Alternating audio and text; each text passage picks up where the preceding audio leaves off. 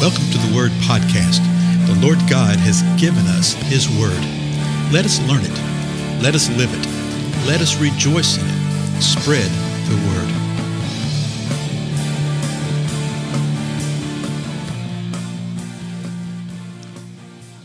Blessings, everybody. This is Dale. Thank you so much for joining with me on the Word Podcast today. So how is everybody doing? Whew, it's been sort of a long weekend, just coming out of the weekend right now with all sorts of really good and cool kind of things. Had sort of a major breakthrough this weekend. You would think it would be in the spiritual realm or this or that, or, within the job arena or this, and whatever it may be. I actually figured out how to use a little piece of software, something I've had since last November, and it's just the coolest thing in the world. Very, very useful, very practical. It's just one of those kind of things that just took forever, to try to figure out how it was set up and how to work it. So anyway, I blab on here. Sort of important, though, because most of us are listening via some type of electronic device, right? So anyway, we're in John chapter 5, and we'd reached a point in the account right here where Jesus had an encounter with a man who was laying next to a pool, and he wanted to be healed. Remember when Jesus had come to him and says, "Do you wish to get well?" And the man says, "Well, yeah, I'd love to." He said, "But I can't because, sir, every time the pool is stirred up while I'm trying to come," remember he was infirmed and lamed or something. He says, "Somebody jumps in front of me and they step down the water before me, and there goes the healing." So Jesus looked at him in verse 8 and said, "Get up, pick up your pallet, and walk." Verse 9 said, "Immediately the man became well. He picked up his pallet and began to walk." Now it was the Sabbath on that day. Can you imagine not being able to move, being lame for 38 years, and then somebody come up and speaking that word over you, and all of a sudden healing come upon you and strength come upon you to where you're able to do what you want to do? And he gets up and he walks. He does what the man tells him to do. Verse 10 then, "So the Jews were saying to the man who was cured, 'It is the Sabbath, and it is not permissible for you to carry your pallet.'" So here this guy is. He is now healed. Okay? He's healed. He's walking around. He's carrying a pallet. And he tells him, verse 11, "He who made me well was the one who said to me, 'Pick up your pallet and walk.'" So he's saying, hey, the one that healed me did this. So the conversation continues, verse 12. They ask him, "Who is the man who said to you, 'Pick up your pallet and walk'?" I mean, you can just hear the cynicism and just the nasty attitude dripping off every word. But verse 13 tells us the man who was healed did not know who it was, for Jesus had slipped away while there was a crowd in that place. So Jesus had just sort of turned around and walked out, and this guy had no idea who it was. Okay? He didn't know who healed him. Verse 14, "Afterward, Jesus found him in the temple and said to him, 'Behold, you become well. Do not sin anymore, so that nothing worse happens to you.'" Now, that's sort of an interesting type of little phrase right there. And, what does this mean? Well, we're really not sure. We know exactly what he says, okay? He says, "You're well now." Jesus is telling him, and Jesus sought him out. Notice that. Jesus was the one that sought him out, and he found him in the temple.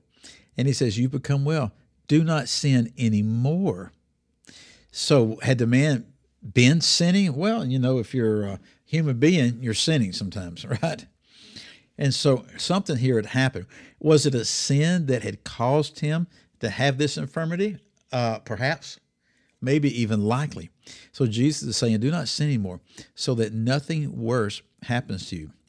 So the man finds out who it is that healed him.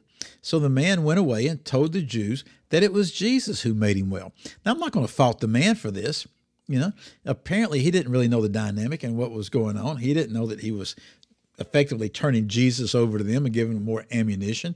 No, he didn't know that. The leadership had simply asked him. He finds out who it is, and he says, "Oh, okay, yeah, this is who it is." So verse 16, "For this reason, the Jews were persecuting Jesus because he was doing these things on the Sabbath." So that is what starts happening in the book now.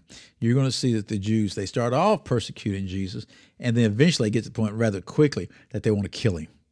And it started off with what he was doing on the Sabbaths, how in their eyes he was not honoring the Sabbath. That's not true. Jesus never broke the Sabbath. He never dishonored the Sabbath. But he did not do what man said was supposed to be done in relationship to it. Verse 17 says this. Verse 17. Jesus is saying this. He answered them, my Father is working until now, and I myself am working. So you see what's going on. They're persecuting Jesus because he's doing these things. Jesus is just saying, hey, the Father's doing this. I'm doing it because I see the Father working. Verse 18. For this reason, therefore, the Jews were seeking all the more to kill him. Well, that's ramping things up. Verse 16, persecuting Jesus. Verse 18, they want to kill him. Okay? And the reason is because he not only was breaking the Sabbath, but also was calling God his own Father, making himself equal with God. So you see that Jesus would not back down from this. He would not back down from saying, who he was and why he was doing what he did. He said, I did it because the Father is working until now, and I myself am working. In other words, he's saying, when I see the Father doing something, that's what I do, because I only do the things the Father has told me to do. We'll see that later. And this just infuriated the Jews for a twofold reason. Because they thought he was breaking the Sabbath, though he really wasn't. And he was calling God his own Father, making himself equal with God, which effectively he was saying.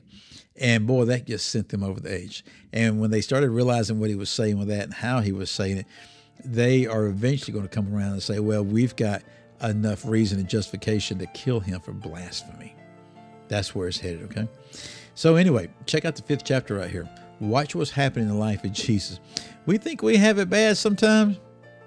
Watch how Jesus handled the difficult situations. Watch how he always proclaimed the kingdom at hand. Again, I'm Dale. I'll see you again next time.